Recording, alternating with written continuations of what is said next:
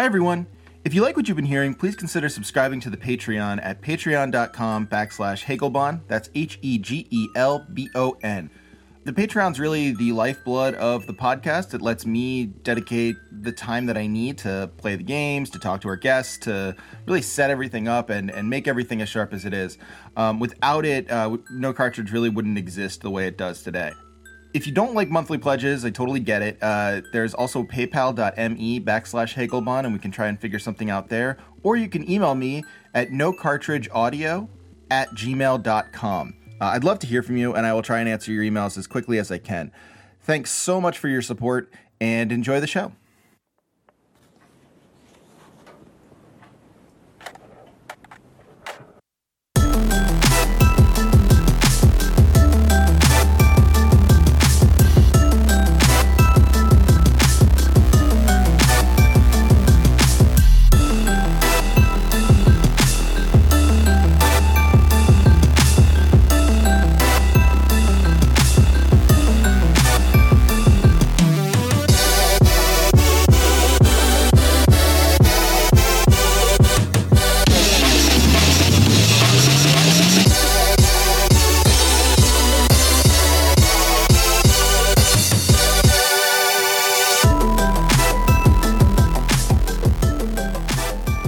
Welcome to No Cartridge Audio. My name is Trevor Strunk, Hegelbon on Twitter, and I have with me today a friend of mine, John Donahue, who is at Jovial Punk on Twitter. I forget exactly when I followed you. I think you were one of the people I followed because I liked a tweet of yours, which is, rarer and rarer anymore because tweets are so bad.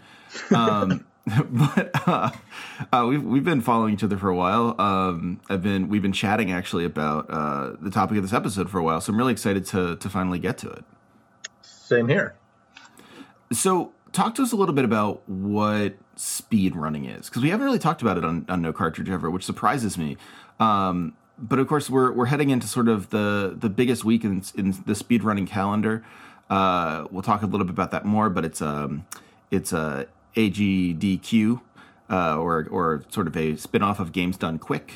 And we'll talk about what that is and what it means to you, and what it means to everyone else. But talk to us initially just about speedrunning, what it entails, what it's about, why you find it interesting, and we'll kind of go from there. All right, sure. So speedrunning is like a meta challenge, or just an additional challenge on top of video gaming, which itself is typically a series of challenges that you complete for a sense of achievement. And then there's some people who kind of take it a step further, like with your old arcade games, how people would play it to try to see how far they could go. And then if it had an ending or something, people would try to see who could get the highest score. Yeah. I mean, this is like, if anyone saw the King of Kong documentary, that's a very similar, which I mean is a fantastic documentary, and you should see if you haven't seen it. But if you don't want any reason to just hate a person completely, there's been some the kill screen and stuff. Yeah, some interesting developments this year about that. I don't know if you're. Yeah, didn't he? So we're talking about what's that guy's name? Billy Mitchell. Billy Mitchell, thank you. Just the worst. Just the absolute.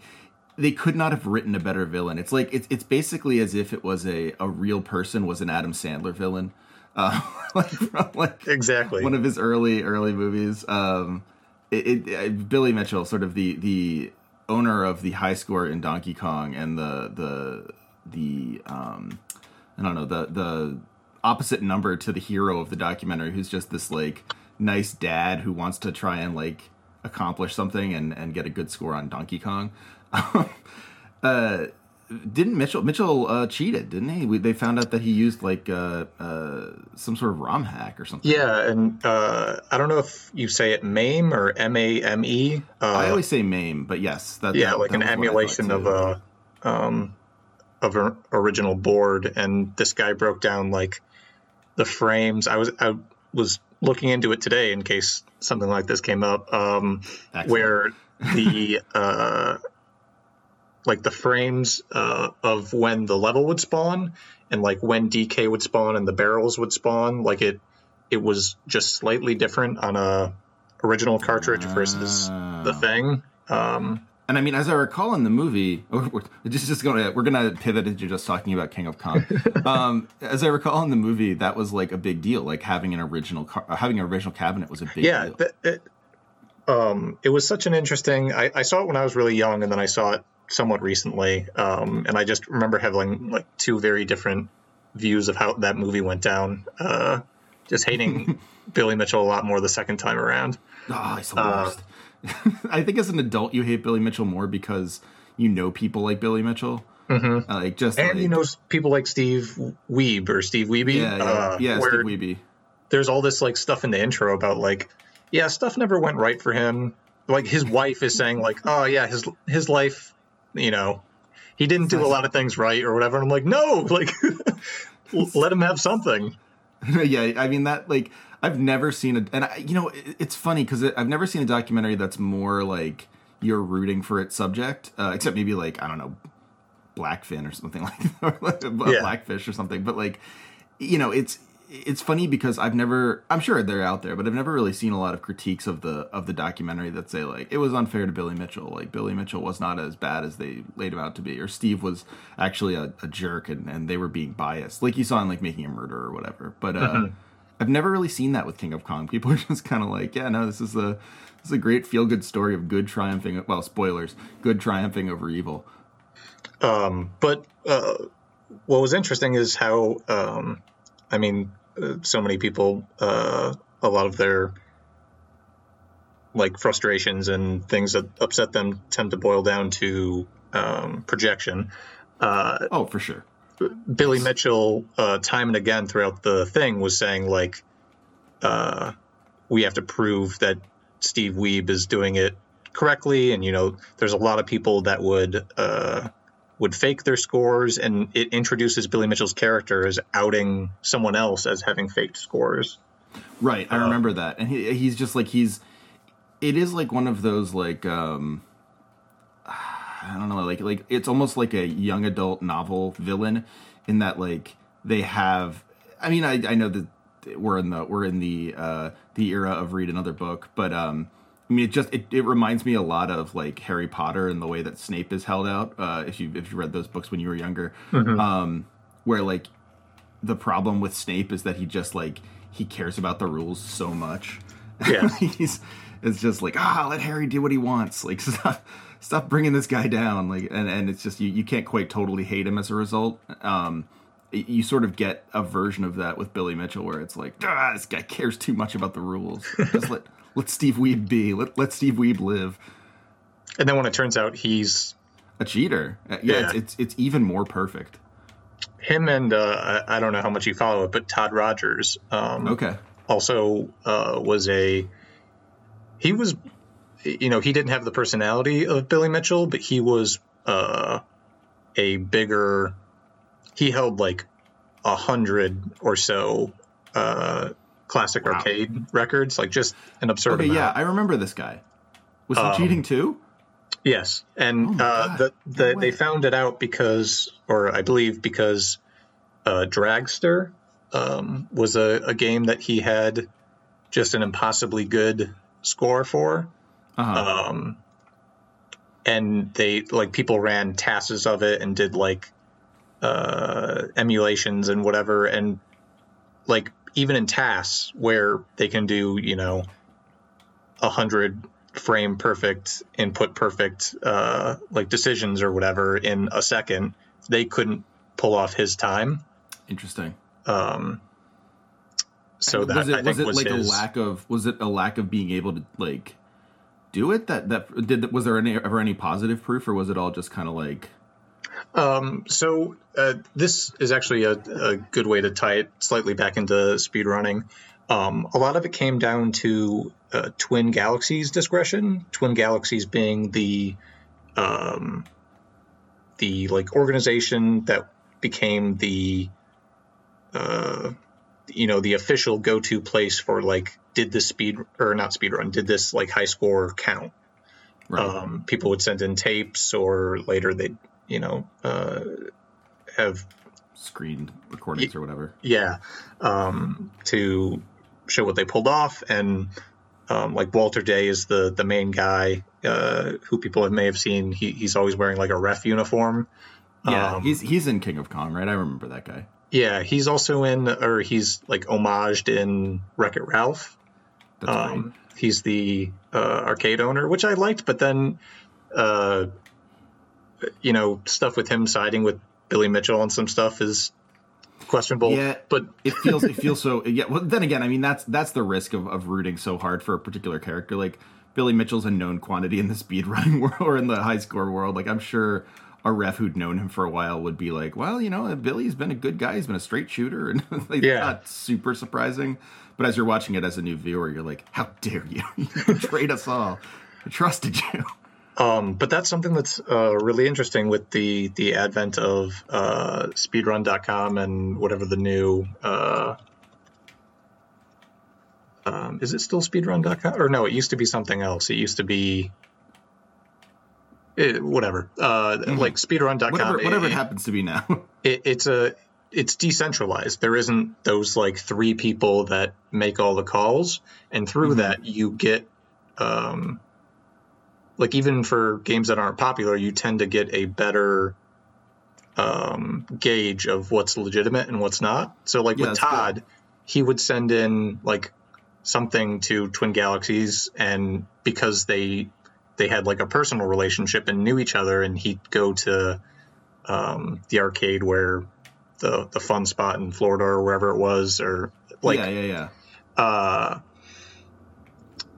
he'd send something in that said like, I got 10 million in Centipede, and they'd be like, okay, like he's the new record holder in Centipede with 10 million, and then someone's like, well, the scores go up by 3, so like a score of 10 million, even if you could get that high, isn't even possible. And like there was a lot of hand waving and whatever, but when it's like upload it to this site and there is no Walter Day, there's no Billy Mitchell, obviously there's a lot of work that people do and some stuff slips by, but it's a better system than it used to be. It reminds me a lot of I don't know if you do a lot of writing, but like I sometimes freelance here and there, and I found that there is like, and even in like really good houses, you end up with like sort of a I don't know how to explain. I'm trying not to say this like, this isn't to cast aspersions on anywhere I've written, but people will have much more tolerance for your pitches. Like you will be able to get things through a lot faster if they know you. Like, the way that works, of course, is they'll say like, well, I know Trevor can pull this off because I've seen his writing before. Like if some rando sent this in, I would be like, well, I don't know, like what are they going to do? But it is, I mean, it's sort of the same kind of thing where it's like, yeah, they know that I can pull this off, so I don't actually have to try that hard on the pitch. I can kind of like half-ass the pitch and then send it to them and hope that they just go, okay, great, we'll work it out in editing. Which is kind of what happens with Twin Galaxies, where it's like, well, I know Billy, I know Todd, like it's fine. Like let's cross the I's and dot the T's later. They're just the record holder now. Yeah, exactly. So, I mean, what I think is really interesting about speedrunning now, of course, is that very few games are the sort of like kill screen oriented. For people who don't know, kill screens are just the ends of games like Donkey Kong or something, where you get up to a certain level and basically the processor or whatever can't give you more. Like you don't there are no more screens. You can't have anymore. There's actually, I'm sure if you just like go on YouTube and Google kill screen, there's this fantastic video that breaks down why certain games have them. Great. Like in Pac-Man, if you've seen, it's very bizarre how the right side of the screen starts like breaking down. And it almost seems like some weird intentional thing, but it has to do with like how the game keeps score. And when it runs out of room, it like grabs the wrong data from like the music or something. And then it just starts like, I don't know. I didn't totally understand it, but it was a really fascinating watch. Yeah, no, I'm definitely going to watch that. But no, so that's what kill screens are. But very few games do that anymore. And I guess I realize now that it's probably in large part because very few games have those technical limitations whereby you'd have to have a kill screen. Most are just like I don't know. You can have all the scoring you want if you had it that way, and also that kind of scoring oriented game is not as popular as it used to be. So now when it comes to ADQ or AGDQ or any sort of speed running, you're talking about finishing plot, not getting high scores. Exactly. So how has that changed things? Like how has that mutated the form in your mind? I think part of it is the when players do things like this, when they try to go to the extra mile, it ends up being like a push and pull, or not a push and pull, a push and push, a collision between players and like game design, where they find the limits. You play Pac-Man a million times, you start to learn like the personalities of the ghosts or whatever, and you play a game that has a finite end enough where you're trying to get there as soon as possible, and you start to find, if I jump over this box and like jump as far as I can, there's a cutscene trigger there that would normally take 2 minutes, but if I can jump far enough, it doesn't happen. Right. So I remember reading a little bit about this with Ocarina of Time when I guess like recently there was an exploit that was discovered for that, where it was like, now we've been able to cut it down by 20 minutes, and it was basically like it opened the world up to this new way of playing it, just because someone was like, oh hey, what if I did this, and it glitches out something and I can exactly get through this much faster. Something that's a weird back and forth with speedrunning is, at the end of the day, a good chunk of it is trying to be like the guy, trying to be the Billy Mitchell, the best in the world at X. But with the way that things are uploaded and how people stream their progress on Twitch and everything, you create a community where, like in Twin Galaxies, a big shift that I haven't already mentioned is that it wasn't public. You'd send it to Twin Galaxies and they'd verify it and they'd go, yep, he's got the new high score and it's 1,000,005 right. Or whatever. Or if it was in the case of speedrunning, let's say it'd be like, oh, he did it in a half hour.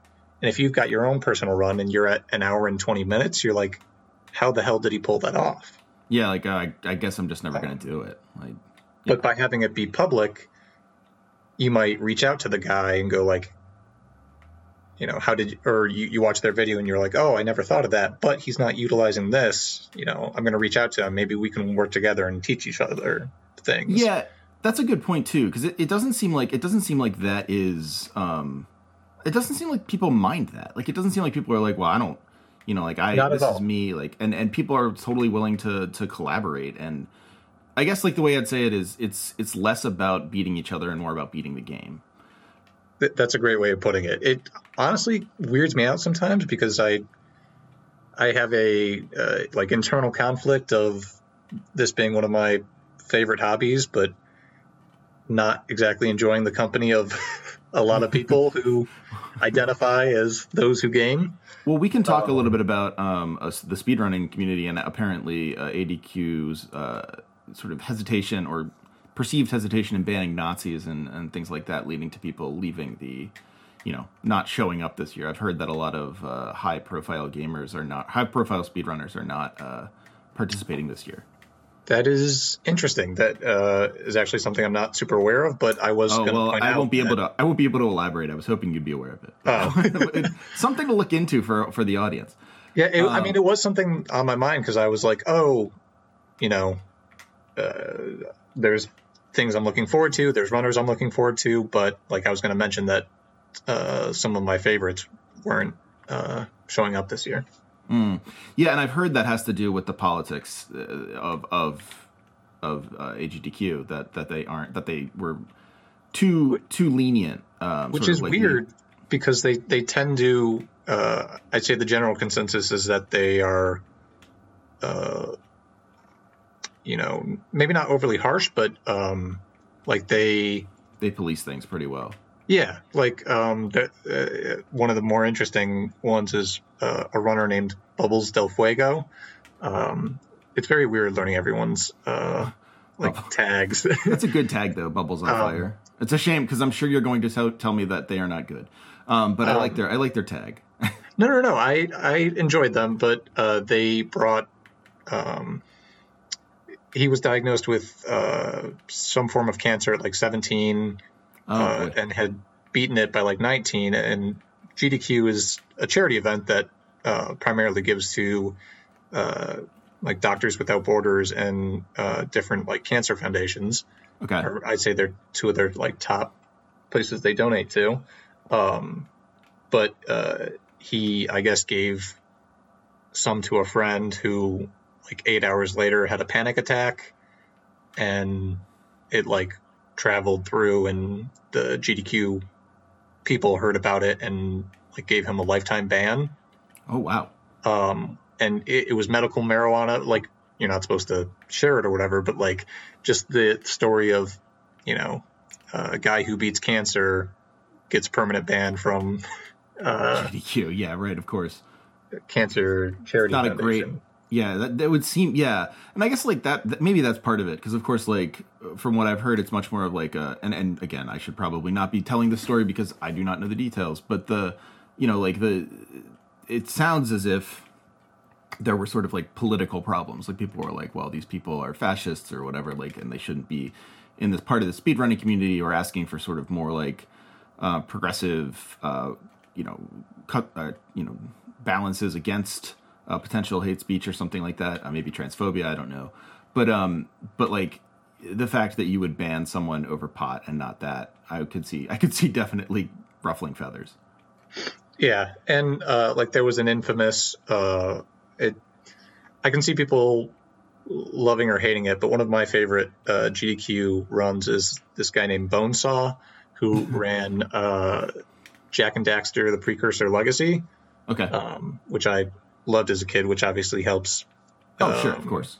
If you're new to speedrunning, finding games that you like, but it was just a weird speedrun. I think it was at like 2 a.m. Or so. I mean, they tend to run like at all hours, and he was like referencing famous actors and like telling people to like tweet at an airline that he had a bad time with. I think that was the main thing. Weird. And I think he like swore once. And I think the combo of everything kind of like gave him a 1-year ban. Wow. So the fact that they were that harsh about that sort of thing, and I'll have to look into the. Yeah, me too. That's really. I mean, if anyone knows, please tweet me. I will absolutely retweet you and retweet the context.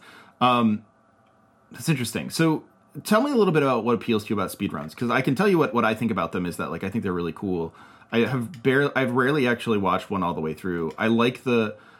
I have some sort of like grudging admiration for the ones that are just like pure glitch speedruns, whereby like I saw one of Prey that they beat it in like 8 minutes because they found a way to like basically like port out of the spaceship and into the end game. Yeah. And it's like, okay, that's kind of cool. Like it's neat that you found that, fair play.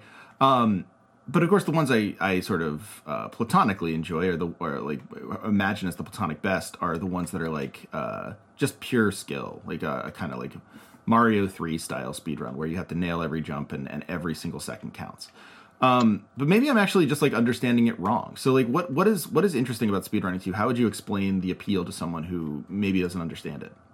I think there's a huge. I think speedrunning has the potential for more.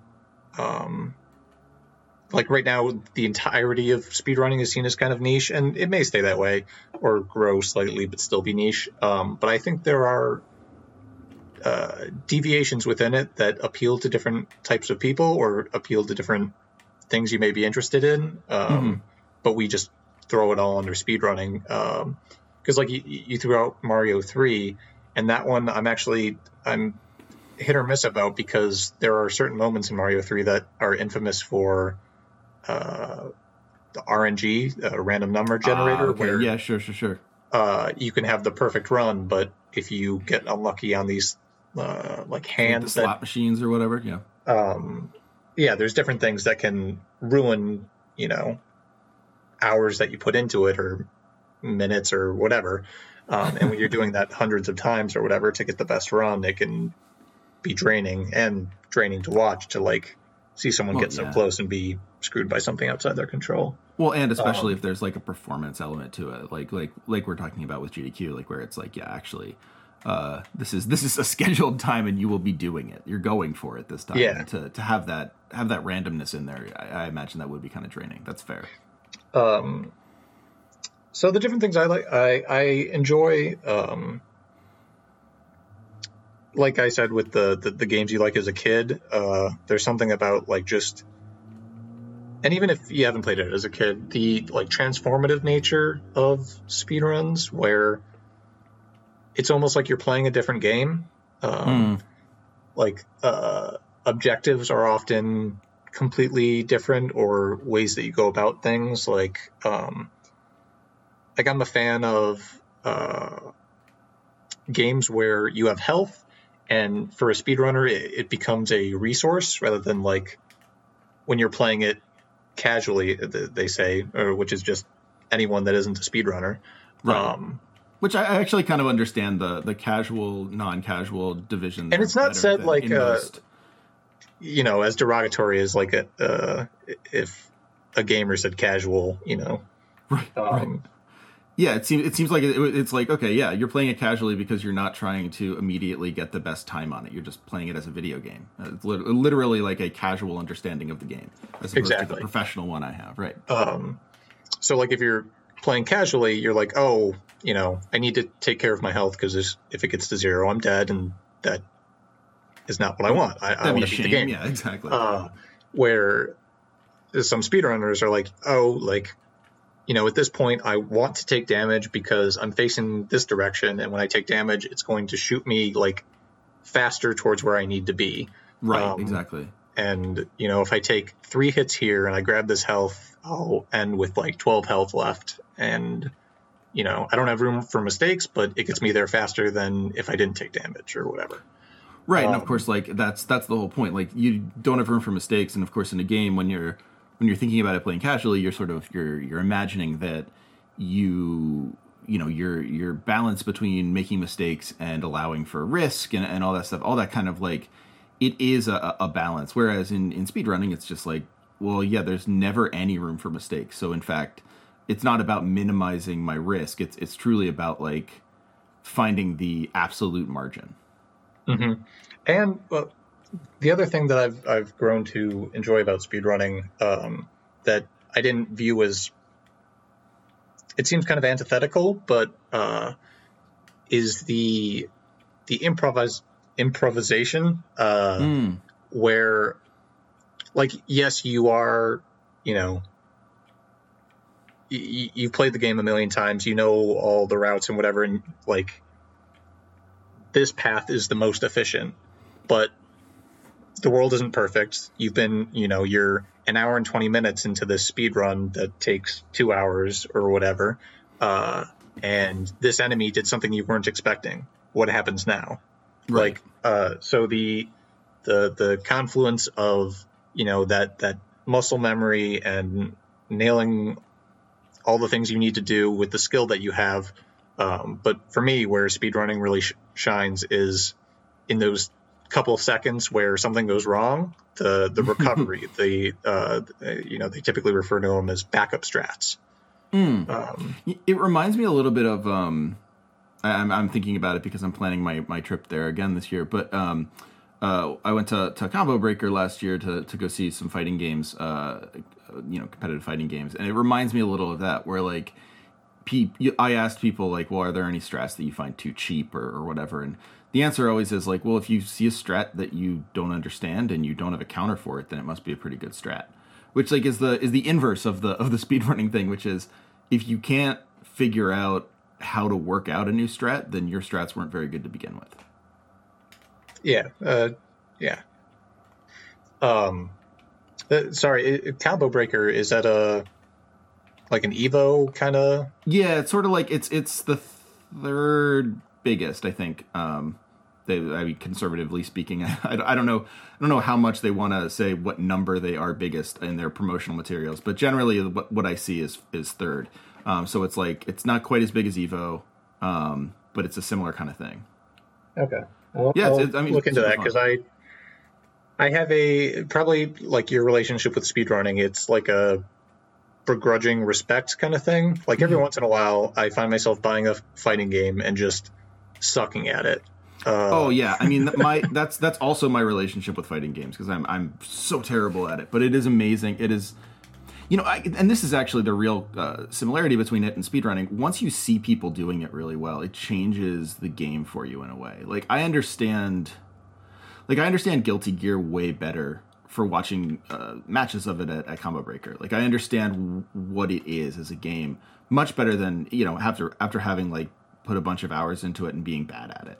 Like watching people do it and even having someone be like, okay, so like here's why this is interesting what they're doing, or here's why that's interesting, either the announcers or just whoever I'm talking to. It totally opens the game up in a way that I think, I don't know, like you just playing it on your own would never get you there, or if it did, it would take so long. It's actually part of seeing people handle adversity or create sort of solutions to problems that you wouldn't think of. All those sort of like good capitalist sounding things that I just. I have to go. So.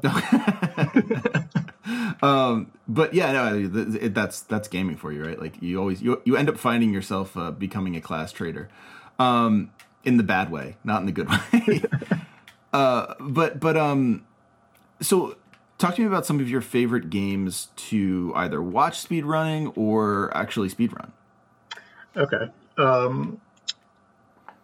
So I have only ever done it like casually, which in itself sounds kind of oxymoronic. Well, I mean, you're not going to competitions, basically. Yeah. And even that, like, whatever. That's something I can. No, go ahead, please. In a minute. Well, first, I just want to throw out some of the games I've casually attempted. Jak and Daxter, Mario Tennis on the Game Boy Color, and Deadly Premonition. Oh, sweet!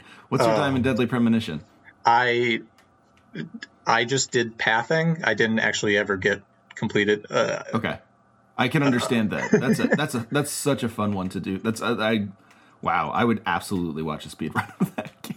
I thought so too. Like that's why I picked it, because I thought it would be fun. And then you find that like you're jamming through like the parts that made you enjoy it, like the weird conversation stuff. You're just like skipping. Yeah. So it's mostly just the combat, and you don't want to do that either because it's a speedrun. So you're mostly just running past zombies a lot.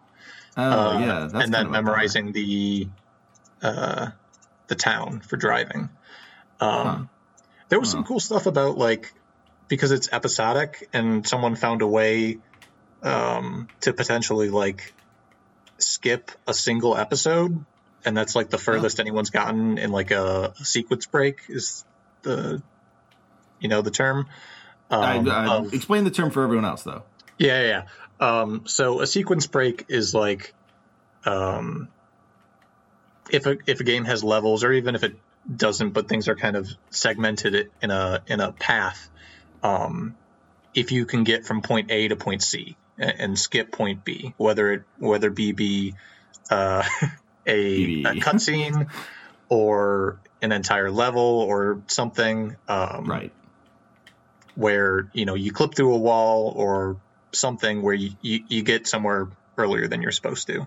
So there was something where someone found, because you can access all the town right away. And I don't remember the specifics, but it was one of the first. And for those that don't know, Deadly Premonition is is Twin Peaks, the video game. Yeah, absolutely. It's Twin Peaks. I mean, it's not even close to being hidden as Twin Peaks, the video game. Yeah, exactly. And one of the like murders or events that you interact with, you go to that location twice, and someone found a way to like intentionally get hit by a zombie to get knocked through a fence, so that when you opened the fence door, it thought you were at the next section. Oh, interesting. And like they hadn't thought that was, it was a whole thing. That's really cool. Yeah, very small community, but it's I can imagine. Same with Mario Tennis. Jak and Daxter has a huge community. Yeah, it's funny that you're saying this though, because like it is. You don't see a lot of like cult classics or like games that have a cult following get speedrun. I guess because like Jak and Daxter I guess is in some ways that, but that was a very successful game too. Like Deadly Premonition is one of like a kooky game that people like because it's weird, as you say, like the weird conversations, the sort of stilted dialogue and stuff. Like it is the absolute like homage that it pays like almost like it can't help but to pay that homage to Twin Peaks. Like it, all that stuff is interesting about it, whereas like you don't get that in a speedrun, right? Like you kind of lose that almost. Yeah. It's weird though that they're not cult classics, but things that people speedrun, maybe it's because they're not cult classics or because they're not, story heavy or whatever, but you'll see like Fester's Quest or Superman 64, like things that Sonic 06 is one that really? Has like a decently sized community, because when you're not viewing it as like a game you're playing to just get the entertainment out of the base game, but you're like, how can I take this broken mess and like break it quickly, to my advantage? Well, then it's kind of a perfect speedrunning game, isn't it? Yeah. In an odd way. So, I mean, like, one of the games I'm actually gonna try and watch at this GDQ is Nier Automata. But what you're saying makes me wonder if I'm actually going to enjoy that experience, because I of course love Nier. Well, I haven't played Nier, but I love Nier Automata, and it was a great experience playing it. But my playthrough is 50 hours or whatever. The speed run is 4. And I'm starting to wonder if that's going to still be a game that I enjoy at 4 hours, which is not a question I ever really thought to ask myself. I'd say it's like kind of hit or miss. With something like a 4-hour speed run, I feel like you still get some of the, like I noticed that with Earthbound, which I think was like a 6-hour speed run or something. Okay. Like you still get the notes of what you loved about it, if it's enemy design or whatever. But if it's like the cutscenes, particularly like with Deadly Premonition, when it's things like dialogue, and I haven't played Nier Automata, but I know it's it's really good. I would definitely recommend it. But it's very like heady, right? Like it can philosophical. Yeah. I would say that's true. Which obviously, when people are trying to speedrun, you're not gonna work out the various like implications of the robots versus humans and the ship of Thebes and stuff like that. Yeah, exactly. But there's like Morrowind is the following day on this upcoming Wednesday. How long is the Morrowind run? A half hour. I will 100% watch that. Yeah, things like that. Morrowind one sounds incredible. Where it's like a Bethesda game, or just a game that is massive in scope, but people find bizarre things to just rush through. And this one's going to be at 4 a.m, so I recommend looking at the VOD, not the. I don't know. Wow, that's a really great idea though. Like I can't actually say how I can't really express how much that makes sense to me. Like I Nier I worry about, it's like it's not really the same game and whatever. But Morrowind, it's just immediately it's like, oh yeah, sure, I see exactly what you'd cut out in Morrowind. Like it's immediately obvious to me how you would speedrun Morrowind. Yeah, I think it involves. Is Morrowind the one with the wizard that falls from the sky because he tried to teach himself a? Yes, I think so. I believe that's like integral to the speedrun, or at least it used to be. Right. And it's goofy stuff like that that really draws you in.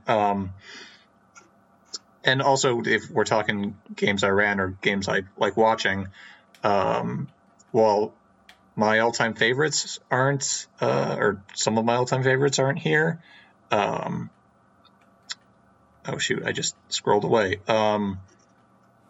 Warcraft 3, and then Trauma Center. Not two that I'm like particularly crazy about, but one is hosted by and one is ran by Covert Muffin, who I think is just an absolute joy. Probably one of the most likable people in the speedrunning community. Nice. Known for his interesting laugh, kind of a Seth Rogen, you love it, but it's bizarre kind of laugh. I like those. I that's one of the podcasts I listen to a lot is Your Kickstarter Sucks, and both the hosts have really both Mike and Jesse both have really appealing laughs, but they're both really weird.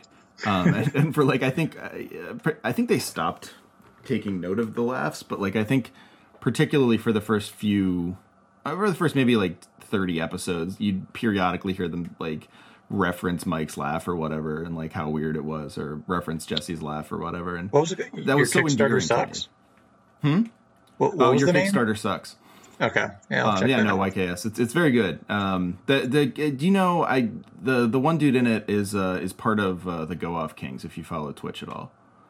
Okay. I don't watch them, but I'm aware of them through. Yeah. They. I mean, he actually started that after the podcast. I remember I had him on this show right before they started doing their Twitch, and I was like, wow, it's crazy you guys are doing Twitch. Like, hope it goes well. And I think they were like, yeah, well, we'll see what happens. Apparently it was really successful. Good work. But no, yeah. So like, just like good laughs like that will get me too. I will always sign up for an infectious laugh. So yeah, that's Covert Muffin. There's a nice block that I think you'd be interested in, or go on, maybe not. With The Messenger with what we just talked about, yeah. Dead Cells. Ooh. Back to back. Wow. I would love to watch a speed run of Dead Cells. And this is no dig against them, because they're also very nice people. But a buddy of mine was talking about watching the I don't think it was the Giant Bomb stream. I think it was, because that was all Alex this year playing doing Rock Band. But I think it was Kotaku or Waypoint had a stream, and one of the games they were playing was Dead Cells, and my friend was like, the run is in the graveyard, and they've been playing for 70 minutes on this run. I was like, are you kidding me? It sounds unwatchable. And watching a speed run of Dead Cells actually sounds really fun. That's one of those. I haven't played it myself, but I get the vibe that it's one of the more technical. Yeah. Oh yeah. I bet. I don't think there's a lot of places to glitch through, although I imagine you could find them, given it's an indie. Effectively, it's not a huge studio, so that one's really cool. Are they doing a Celeste? I imagine. Yes, and they also did started this new thing. I think GDQX, I think, is the name. Okay. It's an adult entertainment. No, it's you had me going there. I was like, wow, jeez. No, it's. Are you familiar with TASBot, or with TAS in general? Yes. I guess we talked about it. Yeah, I was going to say. So it's tool assisted speedrun. It's where someone goes like frame by frame, and they can put in all the inputs they want. And TASBot is like the personified but not personified name for like the software that does it. And they did a TASBot for the GDQX, which is like they have the two big events a year, and GDQX is like a mini one that they do. Okay. Just in between. I think it was new last year, this year, however you want to say it.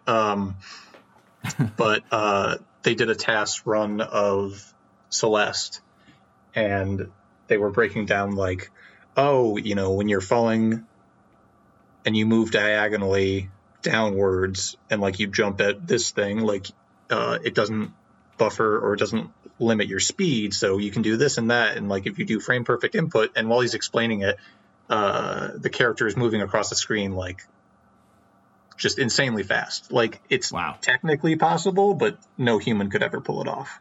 That's really cool. And you know, like what's so like how does the community feel about task runs? Because it seems to me that would be something that they'd be interested in, just because, I mean, and maybe this is my naivety speaking, but it would seem to me that one big part of speedrunning is just like an appreciation of design, like an understanding and appreciation of how, you know, good you know, a design can be, and how, you know, technical and effective, like and Celeste is a perfect example of this, right? Like I have said more than once that Celeste it feels like a perfectly designed game.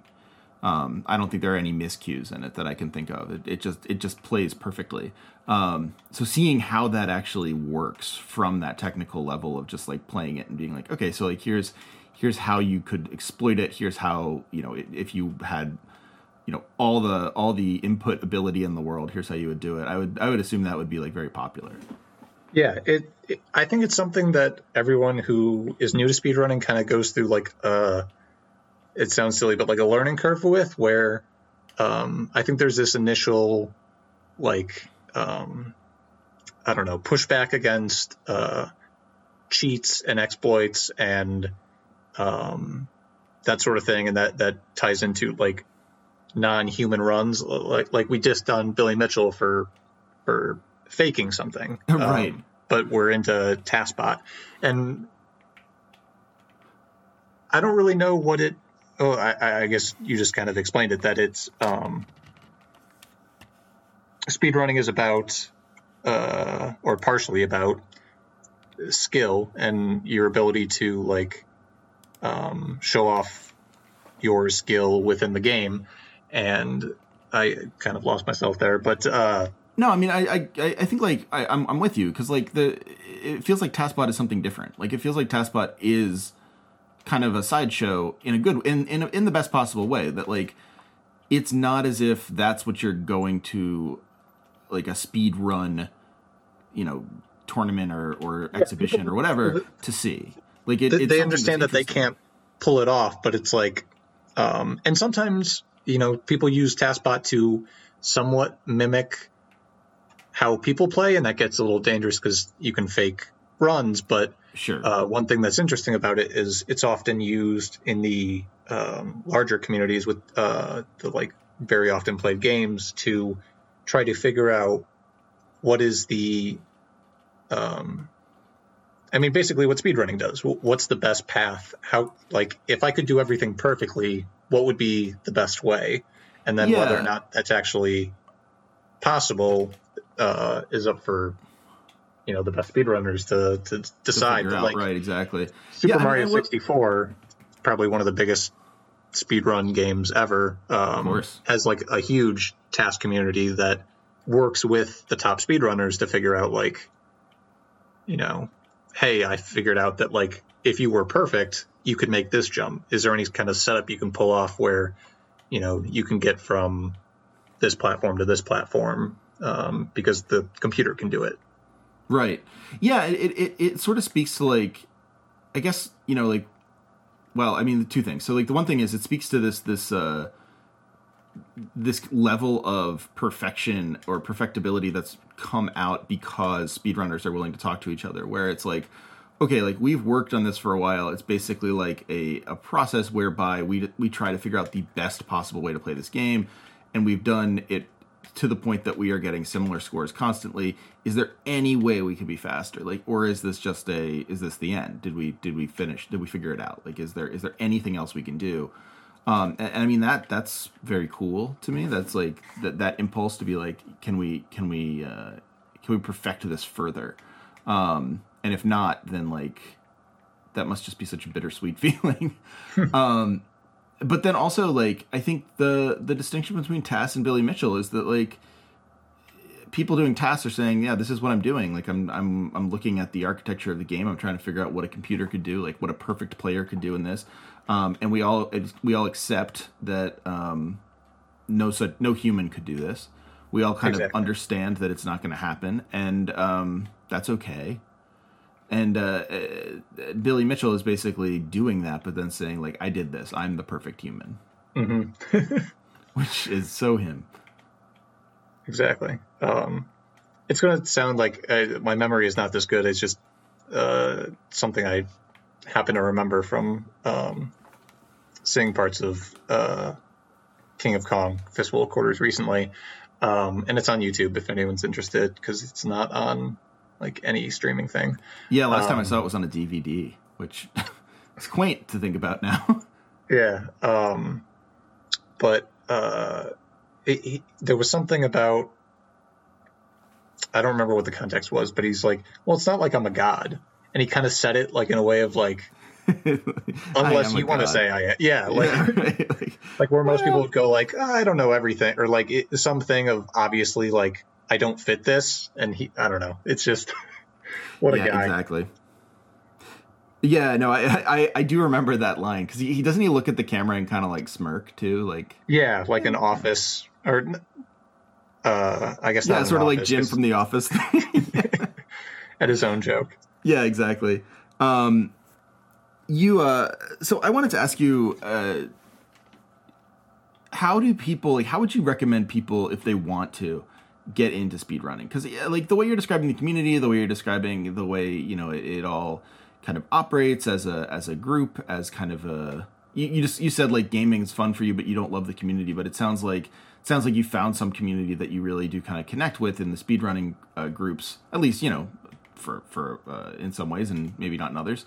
But how do people, if people are hearing this and being like, yeah, this actually sounds really cool, how would you recommend like getting into it?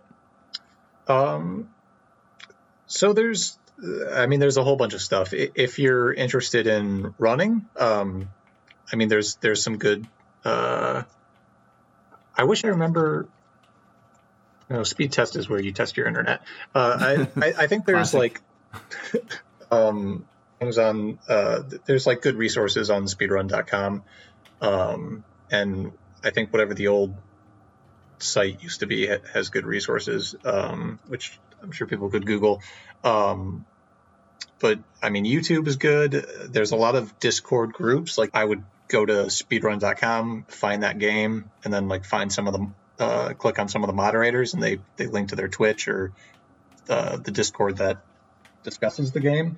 But then also, a huge amount, like GDQ pulls in an average of whatever, 100,000, 200,000 people. Obviously, a lot of those people aren't runners. They just enjoy watching, and Twitch and YouTube are obviously great sources for those people.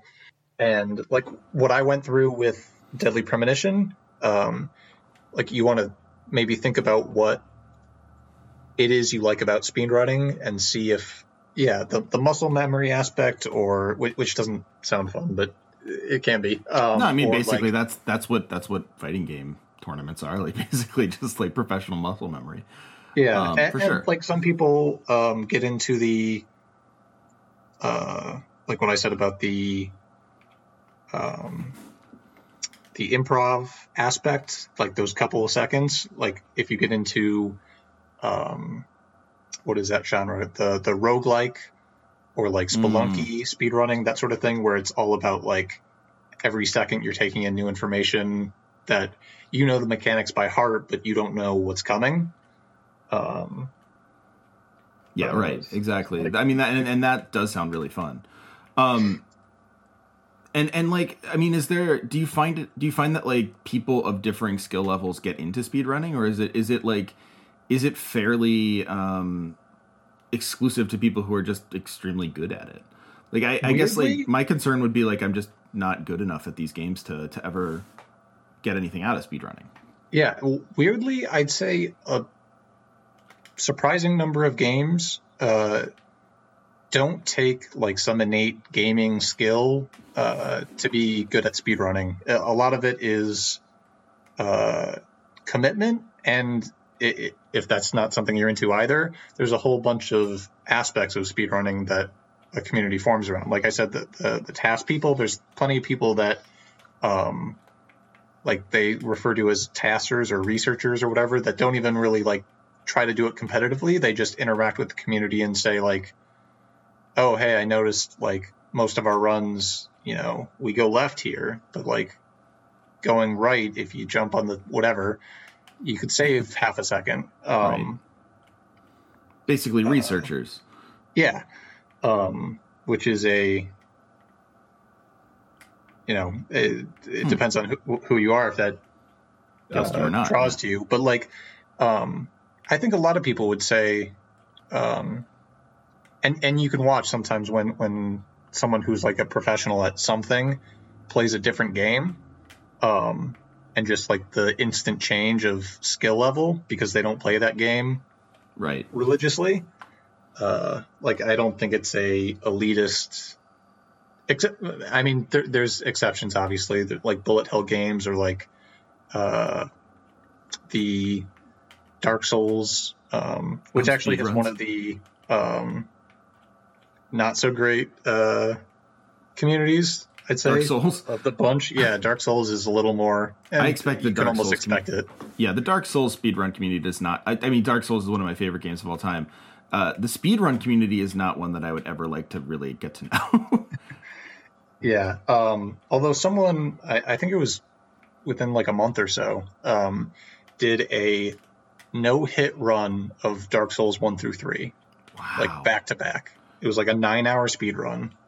Never got hit. Wow. How tense would you be at the end of that? Like, I can't even imagine. I mean, I saw it in like a highlight clip kind of thing, and he had gotten to, is it Gwen, the Cinder Lord, Gwen. or whatever? Like, he got to the final boss in 3 and got hit, which was just devastating. But then, whatever it was, 2 weeks later or something, he pulls it off. So, wow, man, how do you get back on the horse after that? That's unbelievable. I don't even know why. Like, I don't get how he decided it initially. Because if I was like, oh yeah, I'm going to do a no-hit run of 3 games in a row, my first thought would be like, if I ever get good at this, I'll get to the end and get hit. Like, yeah, exactly. It's a guarantee. It's gonna go badly on some level. Like, there's no way that this is going to be like what I want it to be, wherein I am just like super good at it and it goes really well and all my practice pays off. It's gonna be heartbreaking. Yeah. But so overall, I think, I mean, games as a medium tends to be a thing that, like, the more time you invest, you tend to, I mean, people hit skill ceilings, especially if it's like a multiplayer type of game. But if it's a single player, that, like, if you play long enough, you go Neo, you see the lines or whatever. Mm-hmm. Right. Like, it's not going to be difficult in the same way. Like, the difficulty is going to shift from the game to your time. Yeah, exactly. And I mean, it's a way to extend games in a way, like, which is not something we do anymore. This has come up a lot, but it's not. I'm not complaining about the availability and easy affordability of games. Insofar as it affects the devs and what they get paid. I suppose I don't like that, but like, I'm not saying games should be more expensive because we appreciate them more. That's a really dangerous way to think about the world. But if growing up when I did, like, the games were sort of more a scarcer commodity, and so I don't know, maybe I associate speedrunning with something like Super Mario because those games, you sort of, once you beat them, all you had left was to kind of maximize their value. And speedrunning sort of speaks to that. And I mean, you'd hope that it tends to be kind of a win-win where, if you put in 300 hours playing like Dead Cells, and you get you're the top 10th person in the world at it, and that developer makes a sequel or a new game, like, you're going to take that 300 hours and be like, oh yeah, I should probably I should probably put a few more in this one. Yeah, exactly.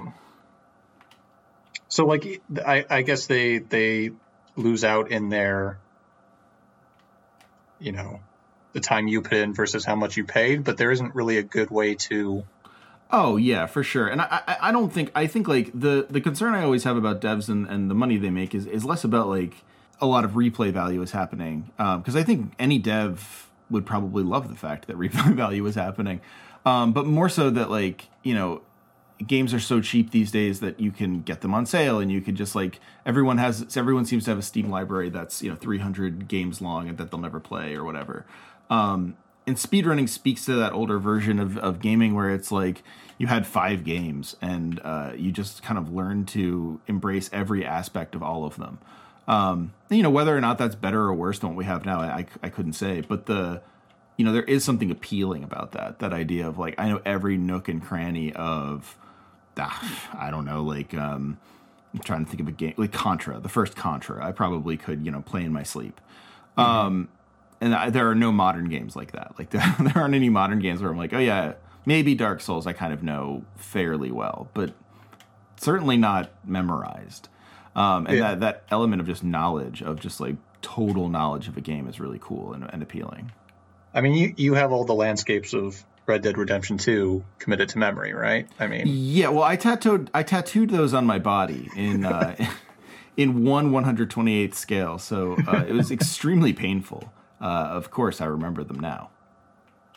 But yeah, no, I mean, that speaks to it. It's just like, you can't ever know all of this game, which on one level is appealing and on another level is not appealing at all. Yeah. That reminded me of something and it just slipped away. Sorry. No, it's my bad. Well, so, give us, before you go, give us we've talked about streams on GDQ that look like they're going to be really good this year. Give us a, I don't know, it's hard. It's such a broad schedule. It's on gamesdonequick.com/schedule. So, or /schedule. Feel free to check that out too. But the, any like top ones, it doesn't have to be a ranking, but ones that you would not miss as someone who enjoys watching these that you think are going to be really good. I know you've sort of given us a couple, but just to spoil ourselves even more. So one I got to throw out that I meant to earlier,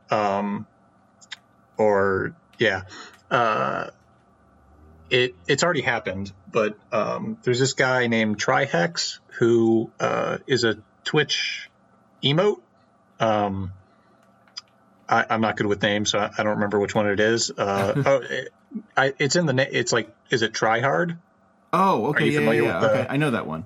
So that's Trihex, who's a runner of a few games, but he runs Yoshi's Island. Oh, nice. So just any Trihex Yoshi's Island run is a treasure.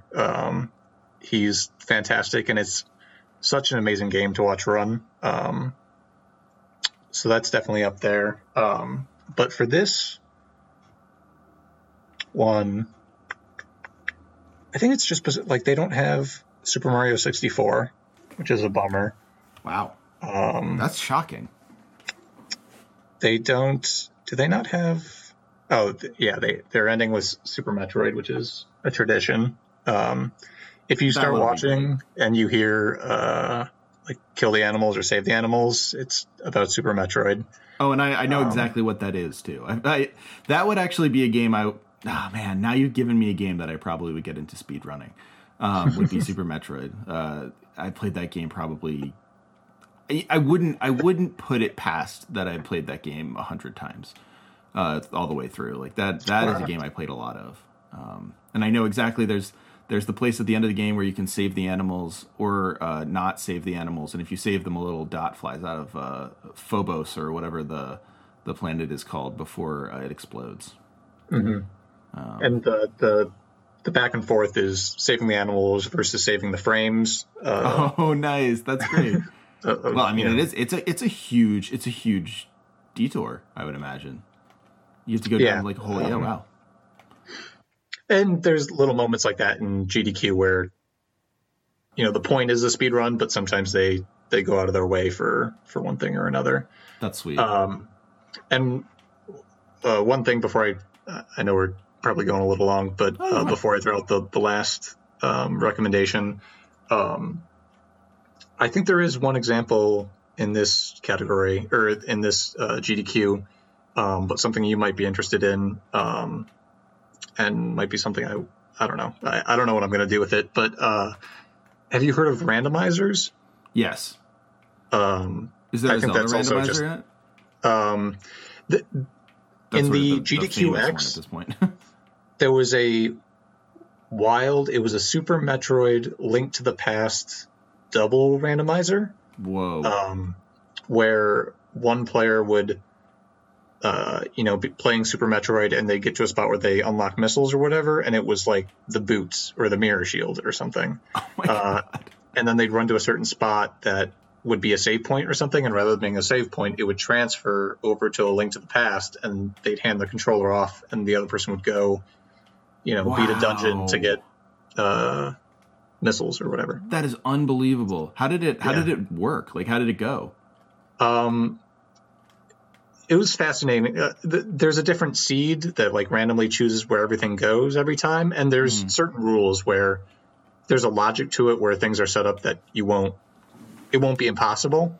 Okay, that's nice. It won't be I've played like randomizers that just leave it so that you can't beat it. Like, and those are fascinating, but a drag. Like, it's like, oh, this was a cool idea.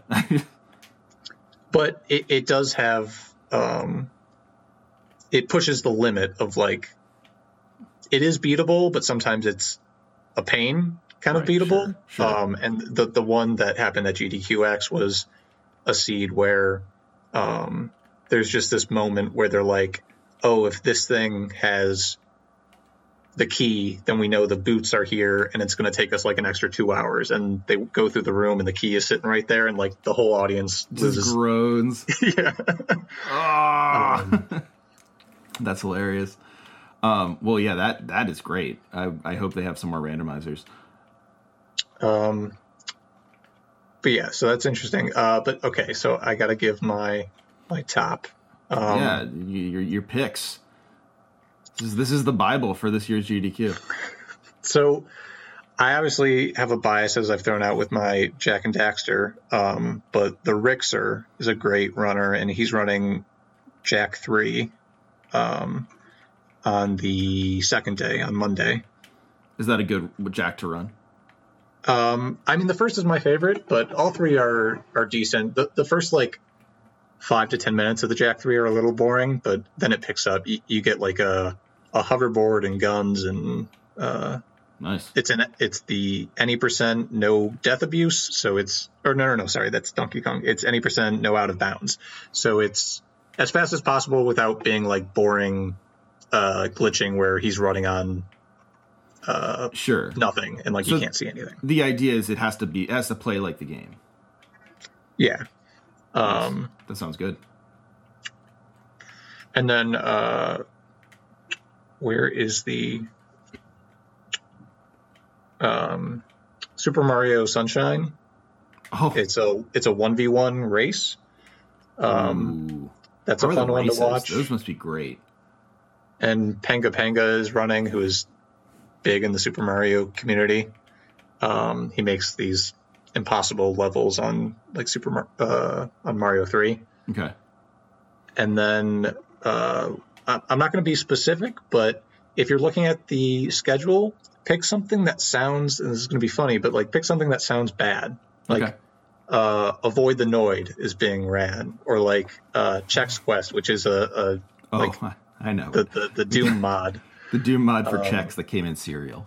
Yeah, like if a game just sounds like, why are they running it? It's probably pretty fun to watch.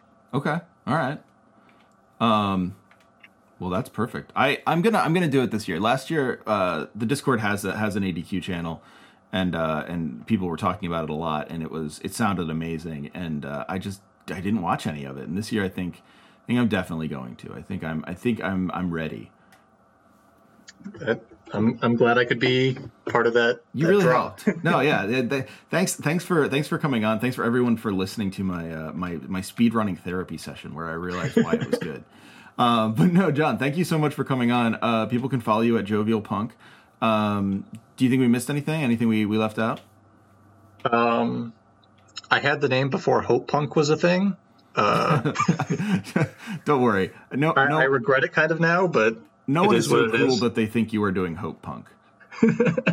No, who would do that? I mean, your bio is political enough that I would never think that you were doing Hope Punk.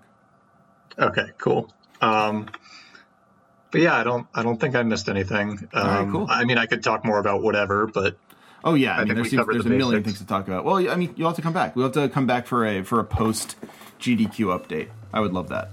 That'd be cool, and I can look into if Nazis are running rampant somehow. That would be helpful. I would like to know if that is the case or not. But yeah, man. Well, thank you so much for being on, and we'll talk soon. Sounds good. All right. Bye. See ya.